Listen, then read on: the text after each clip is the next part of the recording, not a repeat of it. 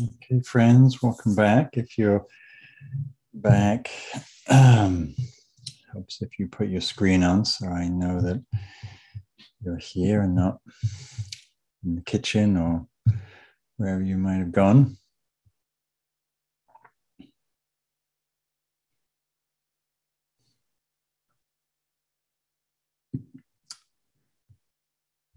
So what I want to talk about tonight,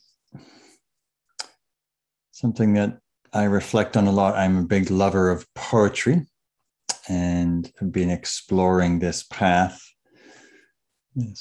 of awakening for the last many years, a few decades. And one of the things that's always intrigued me is how we try to articulate our experience. Right? I mean, as human beings, we have this panorama of experience, deep and shallow, profound and profane, and particularly in our spiritual life and inner life, our meditation life, there's a lot of subtlety and profundity that can happen. And one of the challenges is, how do we communicate that to each other? How do we find common ground with our experience, particularly when it gets very subtle or vast or profound or deep? And, if you think for yourselves, how do you share your experience? How do you share even just common human experience about an emotion, joy, sorrow? And then when we try to articulate our meditation experience, our mystical experience, our spiritual opening, right? Not easy to share that. And yet there's something, dear friend and teacher, Stephen Batchelor, who's a wonderful writer and Dharma teacher, he talked about how there's something that that deep insight and spiritual experience it comes to a certain kind of fruition or completeness when we're able to articulate it. And so, humans across the ages, across traditions and cultures have tried to articulate the ineffable, the mysteriousness of human experience. And one of the reasons why it's quite challenging, particularly as we go deeper into the spiritual path, is because a lot of reality we experience as quite paradoxical, at least from the perspective of the dualistic mind. So this quote from T.S. Eliot, he said, "We shall not cease from our exploration. And at the end of all of our exploration will be to arrive where we started and know the place for the very first time." And that's a beautiful expression of the path and paradox. Right? Where the illusion of path is we're going somewhere. And yet, as he says, we shall not cease from that exploration. And when we reach the end of that, we realize we're just right here. Right? That very overused phrase, "be here now." But knowing this nowness for the first time. So language, as limited and as it is in terms of really trying to get close to experience, is like the finger pointing to the moon, which is a Zen expression of how these teachings are not the experience itself. The pointing to the moon is not the moon, but yet we point. And so, and one of the ways that has come to be used to try and articulate the depths of human experience and awakening is poetry, because poetry points to an experience and is able to use metaphor and can hold more paradox than just a literal word. And so poets and teachers from throughout the ages, Christian, Buddhist, Sufi, indigenous teachers have pointed to this human experience through metaphor. And one of the great I think exemplaries of that is Rumi. There's a poem from Rumi pointing to this human experience. He says, inside this new love die, your way begins on the other side. Become the sky. Take an axe to the prison wall and escape. Walk out like someone suddenly born into color. It's such a beautiful line of what happens as we have a breakthrough or an insight or awakening. Walk out like someone suddenly born into color. We see the world as if for the first time. Do it now. You're covered with thick clouds. Slide out the side. Die and be quiet. Quietness is the surest sign that you've died. Your old life was a frantic running from silence. The speechless full moon comes out now. You know, to the rational mind, it's like, well, what the hell is he talking about? What do you mean die and be quiet? Like, what's that got to do with my life? And then he says, quietness is the surest sign that you've died. Die, what is that? The ego dying, the old paradigms and structures dying. And as those fall away, what happens? It's one of the manifestations is quietness, stillness. We stop frantically running and seeking after endless experience. There's a beautiful line from T.S. Eliot pointing to why poetry is used. He says, genuine poetry can communicate before it's understood. Right? Often we'll read a poem or we'll hear someone reciting a poem and our rational mind still trying to sort of figure out, well, what are they talking about? It doesn't quite make sense, but we feel something kind of resonates, it kind of groks in the body. And whether that's, regular poetry or Dharma poetry, spiritual poetry, I think it's the same. So this is one of my favorite Dharma poems called Free and Easy from Gendon Rinpoche. And towards the end of the poem, he says, don't go into the tangled jungle looking for the great awakened elephant who is already resting quietly at home, sitting in front of your own hearth. Don't go out into the jungle looking for awakening when it's already right here, sitting at home, right where you are, right? And you might listen to that and go, oh, that's interesting. And something in us gets it, even though it's like, it's kind of paradoxical. And so it doesn't make sense on a literal level, but something kind of maybe registers.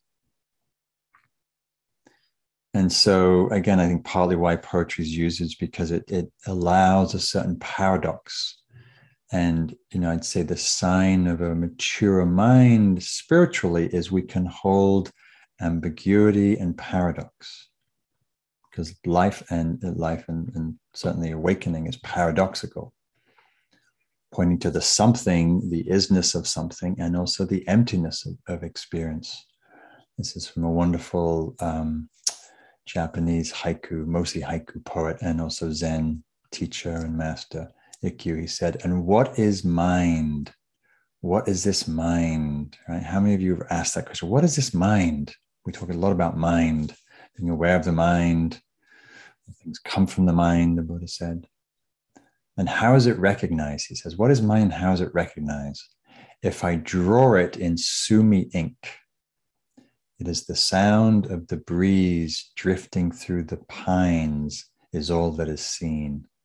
The sound of the breeze drifting through the pines is all that is seen. What is the mind, right? He's pointing, his description is beautifully ineffable. The sound of the breeze drifting through the pine trees is all that is seen. Right? It's ungraspable, it's unfixable. So one of the, I'd say, quintessential paradoxical spiritual texts, at least in the Buddhist tradition, is the Heart Sutta, which came in the second development of Buddhist teaching and practice, the Mahayana. Probably, I'm not sure exactly when it was written, 600 to 800 years after the Buddha. And it's a very powerful and paradoxical text, at least to the mind. And I'll just read a few lines, as many translations. And So it's the Bodhisattva Avalokiteshvara speaking to Sariputra, who is one of the Buddha's great brilliant minds and teachers. He said, listen, Sariputra, this body itself is emptiness, and emptiness itself is this body. This body is none other than emptiness, and emptiness is not other than the body. This is same of feelings, perceptions, thoughts, and consciousness. Listen, Sariputra, all phenomena bear the mark of emptiness. Their true nature is the nature of birth, no death, no being, no non-being, no defilement, no purity, no increasing or decreasing. And your mind might be thinking, well, what the hell is that all about? Right? But to hear and to receive that text from the perspective of the rational mind, although we can understand and study that text with the rational mind, it's actually pointing to something deeper than that. And as our understanding and practice and realization deepens, then those texts begin to make sense. I remember when I went to India after I'd been studying about, 8-10 years. And I met some very profound teachers and had some very profound openings on the path that were very pivotal, and have been pivotal for the rest of my life. And after those times with those teachers and those experiences, suddenly all these texts that I'd read before that made absolutely no sense, all this sort of poetry, these songs of realization, suddenly start to make sense.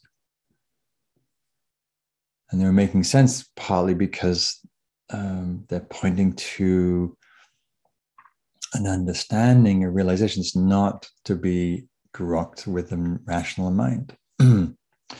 So I'd say the first poet on the Buddhist path was the Buddha. And again, trying to articulate his realization, which after his awakening, he questioned whether he wanted to teach, because realization, awakening was subtle and not easily understood. And he doubted whether people would understand it. And there's this lovely piece in one of the early texts where the Buddha is talking about his own realization. And he said, seeking but not finding the house builder, I hurried through the rounds of many births. Painful is this life ever and again. O house builder, you have been seen. You shall not build a house again. Your rafters have been broken. Your ridgepole is demolished. My mind has now attained the unformed nibbana, awakening. Okay. And again, you might wonder, what is he talking about? He's having this awakening experience, and he sounds like he's a contractor talking about building and deconstruction, right? So he's pointing to the ego. The ego is the house builder. The ego is that which constructs self and mind and reality and separation and delusion. And he's saying, seeking but not finding the house builder. I went through multitude of lifetimes of suffering. And then he says, oh, house builder, which is this egoic mind that misperceives reality, that constructs a sense of separate self. Oh, house builder, you have been seen. You've been seen through. You shall not build this house again. Your rafters have been broken. Your structures have been broken. Your ridgepole, the centerpiece of this belief in self, has been seen through. My mind has now attained realization. It's a beautiful, poetic way of trying to point to something that's quite mysterious.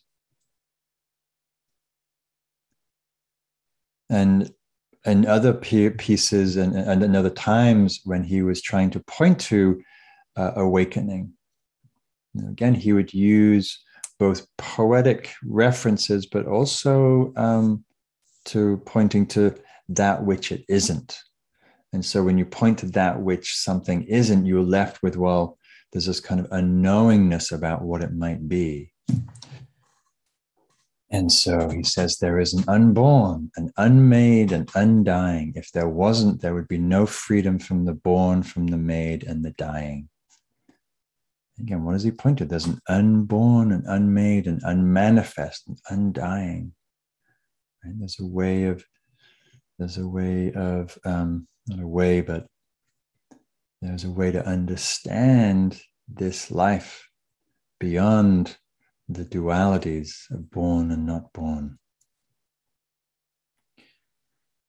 So, and you probably come across many different kinds of ways to point to spiritual understanding.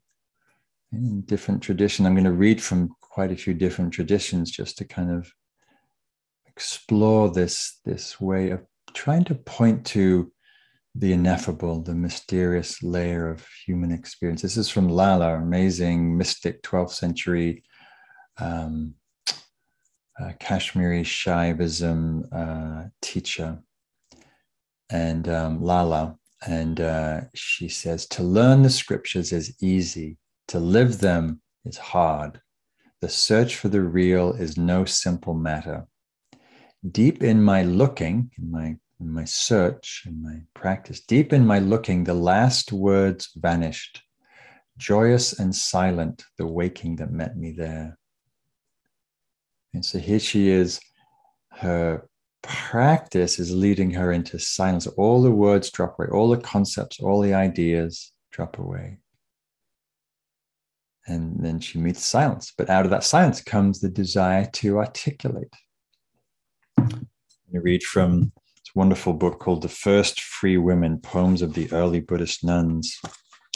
And these are considered poetic utterances from the early monastic community, in this case, the nun community.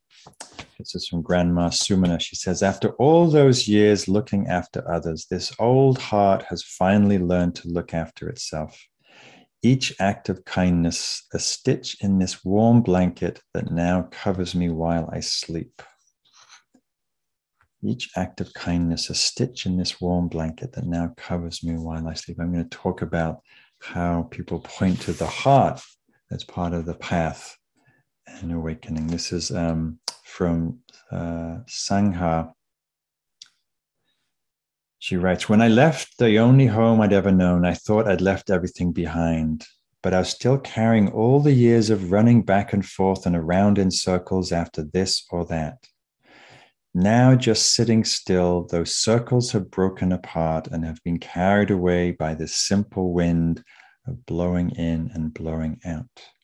Kind of similar to the Buddha's, the ridge poles have been broken. Just sitting still, those circles of running, of chasing, of grasping after experience, of seeking something out inside myself has fallen away. Just sitting still, those circles are broken apart and been carried away by this simple breath, is simple being in the present moment. And the beautiful expression. And if we look in the Buddhist tradition, there's, every culture that it went to, from India to Tibet to China to Japan, you can see this thread of this very rich poetic tradition trying to articulate, what does it mean to be awake? What does it mean to be a human being? What does it mean to be free from suffering? How do we unfold as human beings? How do we walk this path? How do we make sense of awareness and freedom? This is a poem from Chinese poet, hermit Han Shan. Speaks to a common theme in some elements of Chan Buddhism of not seeking outside. He says, if you look for the truth outside of yourself, it gets further and further away. If you look for the truth outside of yourself, it gets further and further away.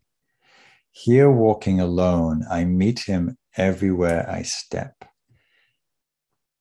He is the same as me, yet I am not him. Only if you understand it in this way will you merge with the way things are.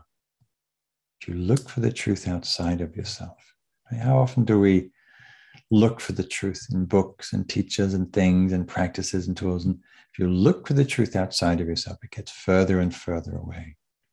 And just like that line I read from John O'Donoghue about the mystery never leaves you alone. It's always here, waiting to be explored. And that's partly why we practice.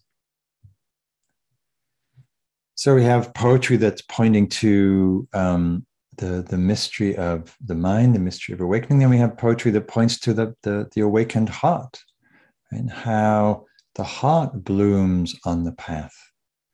And one of the most beautiful, really, prose poetry text I'd say, in all of Buddhist literature is the Bodhicharya Avatar, which is, in English, the translation is the Bodhisattva's Guide to the Way of Life, Way of Living. Bodhisattva is someone who dedicates their life and their practice to relieving the suffering of others, from Shantideva. And I'll just read a few stanzas, of which there are hundreds and hundreds of stanzas. It's the book that the Dalai Lama most cherishes as his sort of guide to how to live as a bodhisattva. And so Shantideva writes, "All the happiness there is in this world comes from thinking about others, and all the suffering comes from preoccupation with oneself." There's a paradox right there. All the happiness there is in this world comes from thinking about others, caring for others. All the suffering comes from preoccupation with oneself. And therefore, I'll dispel the pain of others, for it is simply pain just like my own.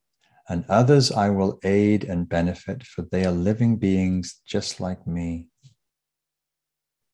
So we act, we care for others because we see the non-separation of them and us. May I be an isle for those who yearn for land, an isle as an island for those who yearn for land, a lamp for those who long for light, for all those who need a resting place, a bed, for all those who need a servant, may I be theirs to serve. Beautiful expressions of when, one expression of the awakened heart is the wish to care, the wish to love, the wish to take care of pain and the suffering in the world. So that's one way that we can sense into, as our heart matures, that we see the intimate interconnection of life, and that it makes sense. The only thing often makes sense is to care for others and their well-being, because we're not two, we're not separate. Another thing that arises on the path, and this can happen in different ways, but the sense of self dissolves. It dissolves through insight, can dissolve through investigation, it can dissolve through the stillness of deep meditation, and it can also dissolve through dissolving the sense of separation, dissolving into love. This again is from Rumi. Says, "This is how you must dissolve in love, as pieces of clouds dissolve into sunlight, as a grain of salt dissolved in the sea of love." So different paths have different doorways, right? So Rumi's path, often the Sufi path, is one more of dissolving through the heart. Right? Buddhist path, not to generalize, I'm generalizing, but not is both a heartful path, but also the depth of meditation often comes through dissolving that sense of separation. There's another stanza from Rumi. Says, "Love is a madman working his wild schemes, tearing off his clothes, drinking in poison, and now quietly choosing annihilation." This is the bhakti path of dissolving, not necessarily easy. So just reflecting for yourself as you've walked your journey, and how would you articulate your experience? If I had longer today, I'd have us all doing some poetry and some haiku, but maybe you can do that as your bedtime practice. Maybe some of you do write poetry and try to articulate this mystery of being human, or maybe we just share about it to loved ones. But it's one of those, it's an interesting thing in the path where sometimes our experience can often feel, because it's very unique in a certain way, even though there's a certain common humanity to it, can often feel quite separating, because we feel alone in our understanding, or we feel alone in our realization, or we feel alone because others around us don't really get or care what we're exploring. And so the writing and the poetry and the sharing is actually very important, to whether it's with a teacher or a spiritual friend or somebody, where we get to both talk about and flesh out our understanding. I know for myself that often my understanding only feels complete when I'm able to articulate it and inquire into it in a very nuanced way. And then we have the poetry that's pointing to, and I'm going to give another talk about this, and about the how we use poetry to understand the human experience. And there's many dimensions of the heart. We have the mystical heart, we have the heart that dissolves, we have the heart that feels love for all beings. And then we have the heart that just feels the tenderness and the vulnerability of being human. And one of my favorite current poems about that is a poem from Mark Nepo, who again is pointing to paradox and how the heart can hold paradox. There's a great line from Sagadatta who says, the mind creates the abyss and the heart crosses over it. Right? The mind creates separation. The mind creates duality. The mind creates me and you, and good and bad, and right and wrong, and us and them. And the heart crosses over that, can hold and dissolve the duality. And in this poem, Adrift, Mark Nepo writes, everything is beautiful, and I am so sad. This is how the heart makes a duet of wonder and grief. The light spraying through the lace of the fern is as delicate as the fibers of memory forming their web around the knot in my throat. The breeze makes the birds move from branch to branch, as this ache makes me look for those I've lost in the next room, in the next song, in the laugh of the next stranger. In the very center, under it all, what we have that no one can take away, and all that we've lost face each other. It is there I'm adrift, feeling punctured by a holiness that exists inside everything.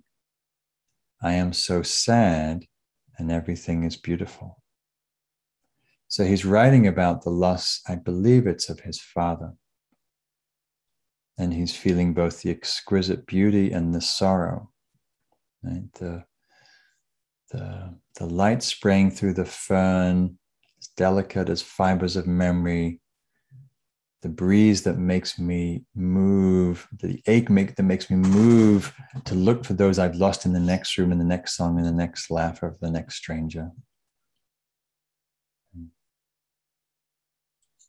In the center of it all, what we have that no one can take away, and all that we've lost face each other. There we rest in the paradox. It's there I'm adrift, feeling punctured by a holiness that exists inside everything. Beautiful, beautiful, rich. Trying to articulate both his grief and the loss and the beauty and the gift and the taking away at the same time, right? And this is so, I think why I love this poem is he's so pointing, as poetry does. He's saying in 12 lines what I'm trying to say in a long talk. And you'll get more from that poem than anything I'll say, because right? It's, again, going back to those words of T.S. Eliot, the poem lands even if we don't rationally understand what he's talking about or who he's referring to or why he wrote the poem, but something lands. Everything is beautiful and I'm so sad. I am so sad and everything is beautiful. So, what does that mean to you? What is beautiful to you? And what is sadness to you? And where are they co-creating, co-arising, coexisting? In a similar way, it's beautiful tradition in Japan of writing death poems. where people write haiku, that try to express a certain poignancy, last words. This is from a writer, I'm not sure how you pronounce it, Shenryu, died in 1827. He said, "Empty-handed I entered the world, barefoot I leave it. My coming, my going, two simple happenings that got entangled. Empty-handed I entered the world, barefoot I leave it. My coming, my going, two simple happenings that got entangled." Very simple, very poignant, right? And there's a lot being said and written about the paradox of death, both the losing of someone and yet at the same time feeling their presence, sometimes feeling their presence more after they've passed. This is a famous poem from Mary Fry about written to those who she left behind. She says, "Do not stand at my grave and weep. I am not there. I do not sleep. I am in 1,000 winds that blow. I am the softly falling snow. I am the gentle showers of rain. I am the fields of ripening grain. I am in the morning hush. I am in the graceful rush of beautiful birds in circling flight. I am the starshine of the night. I am in the flowers that bloom. I am in a quiet room. I am in the birds that sing. I am in each lovely thing. Do not stand at my grave and cry. I am not there. I do not die." Beautiful, profound understanding of what happens as we die, and that we're not separate. We're not separate from every living thing. So, as you know, I'm a nature lover and spend as much of my time outdoors as I can. And nature, for mystics and poets aside, is perhaps one of the greatest sources of inspiration. And certainly for me and for many practitioners and writers and Buddhist teachers and poets and mystics, it's a source of opening into the mystery, into the sacred, into the divine, into non-duality. It's a beautiful poem, one of my favorites, from the Chinese poet Li Po, who is sitting up in the mountains. He was a mountain hermit, and he's meditating in the later part of the day and gazing at a mountain, as you might do up in the mountains, as I was doing last month. And the poem goes, "The birds have vanished into the sky, and the last remaining clouds have faded away. We sit together, the mountain and me, until only the mountain remains.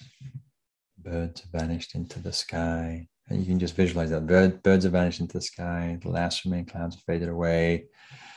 Sitting together, just this mountain and me. And then I, whoever the I is, dissolves. There's just mountain. There's just cloud. There's just birds. There's just what is.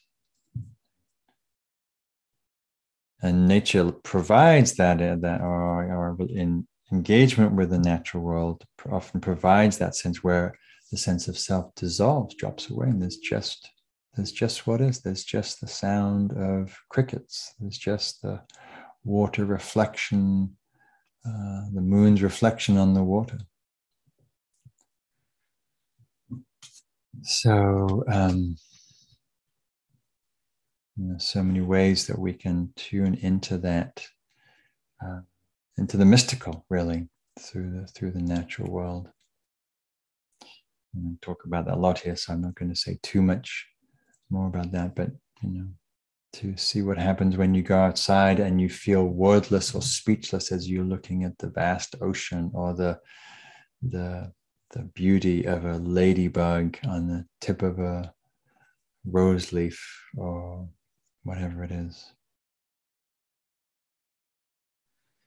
And then sometimes poetry is beautifully used to express our humanness and the humanness of our human predicament. One of my favorite poets of that is another Japanese poet, Ryokan, who has just, most of his poetry is both profound, but also profound, pointing to the very ordinariness of being human and being present and being awake. At the end of one poem, he says, "Last year, a silly monk. This year, not much change." One day he gets into his very, very simple hut, thatched hut. Very few possessions, rice cooking bowl and probably a futon and a blanket. Probably that's about it. And he got to his hut, and a thief had been by and taken his few remaining possessions. And he writes this haiku, 3-line haiku. "The thief left it behind, the moon at my window. The thief left it behind, the moon at my window." That he's able to be present enough that even with the loss of whatever few remaining things he has, probably his food, he can write, he can see the poignancy. The thief left it behind, the moon at the window.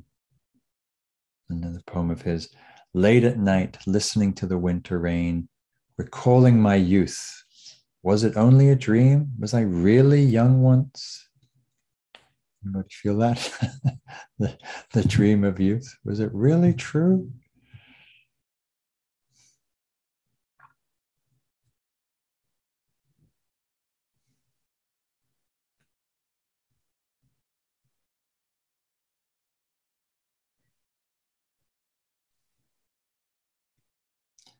And another Japanese poet, Ikkyu, who I referenced before, who was he was a Zen teacher, practitioner. He was an abbot and then renounced the formal monastic tradition and became a poet and took lovers and very iconoclastic poetry.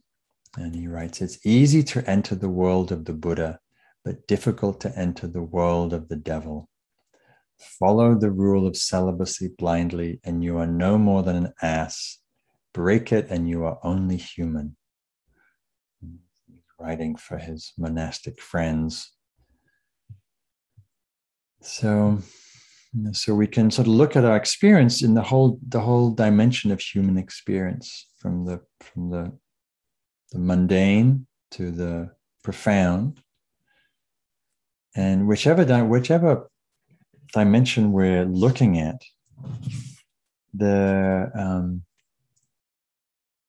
it's all a mystery. This mystery of being human. Lana's writing a few poetry references in the chat. This is one from Juan Ramon Jimenez, talking about this mystery of self, this mystery of I. He says, "I am not I. I am this one walking beside me whom I do not see, whom at times I manage to visit, and whom at other times I forget. The one who remains silent while I talk, the one who forgives sweet when I hate, the one who takes a walk when I'm indoors, the one who will remain standing when I die." And this mystery of being human. Here's another. This is from the poet Kabir. He says, "Are you looking for me? I am in the next seat. My shoulder is against yours. You will not find me in stupas, not in Indian shrine rooms, not in synagogues, nor in cathedrals, not in masses, nor in kirtans, not in legs winding around your own neck, nor in eating nothing but vegetables. When you really look for me, you will see me instantly. You will find me in the tiniest house of time."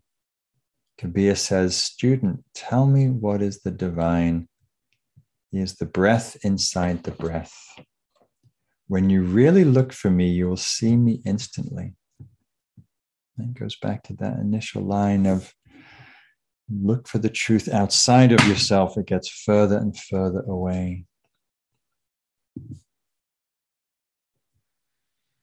So, my friends, I don't want to. I want to shower you with poetry, but not drown you in poetry. So, that's probably enough poetry for now.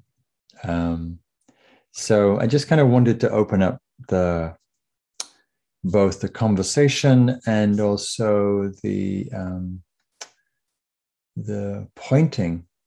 To we have this vast thousands of years of human beings entering into the path of meditation, of spiritual practice, and then in some way trying to articulate that through poetry, through spiritual utterances, through poems, through writings. And I've, for myself, in these few decades of practice, really found tremendous benefit from reading not just text and teachings, but actually reading these more sublime, sometimes subtle poems and pointings to human experience and the depth of awakening and what's possible.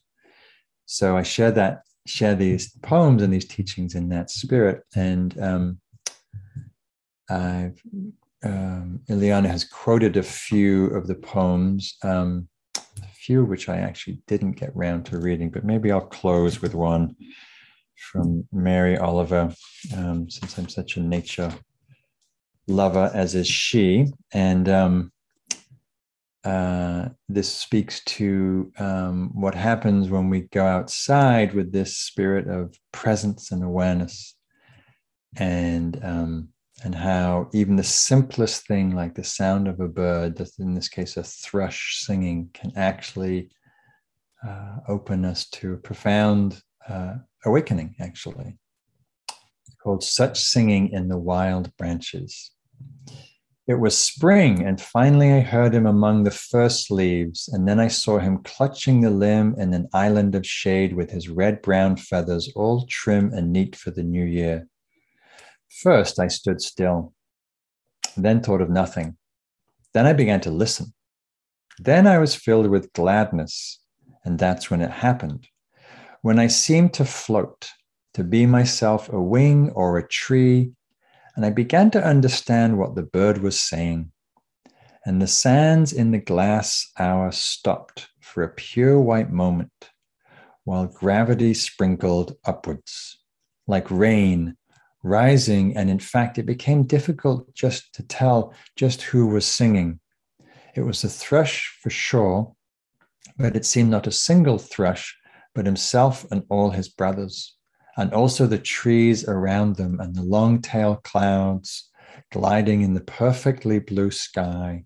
All of them were singing, and of course, so it seemed, so was I.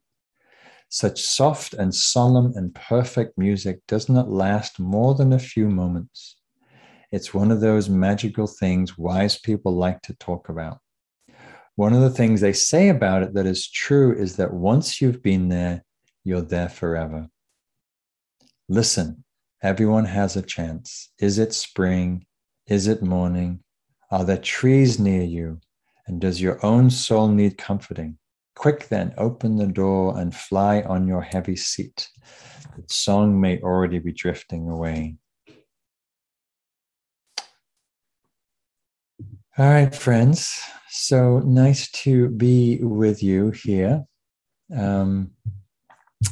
Maybe as a way to close, if anybody has any favorite poems that they have or things that they find illuminating, maybe you can just write them in the chat. Maybe you have a particular poem or a particular poet or a particular text that you find very illuminating, so we can share with each other.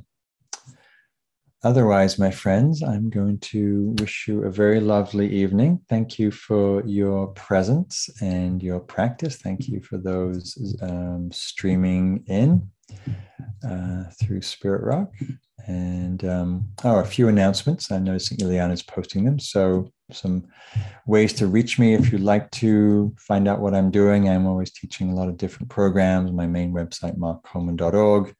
I do have a day long on the inner critic coming up in November, which is sooner than we think.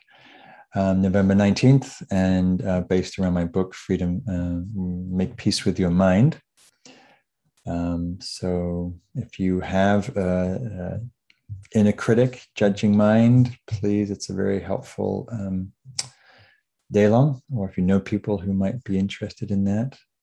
And aside from that, I've got a whole year-round retreat schedule. I have a retreat in Baja coming up in November, kayaking meditation, if you want to get away from the Zoom screen and actually be with live human beings. And I teach local retreats here in the Headlands and elsewhere, live in Marin County. And I've got an upcoming nature course, an online resilience and nature course coming up in the beginning of November, which you can go to my website, markcoleman.org. All right, friends, be well, take care, and we'll meet again soon. Thank you. Thank you for listening. To learn how you can support the teachers and Dharma Seed, please visit dharmaseed.org/donate.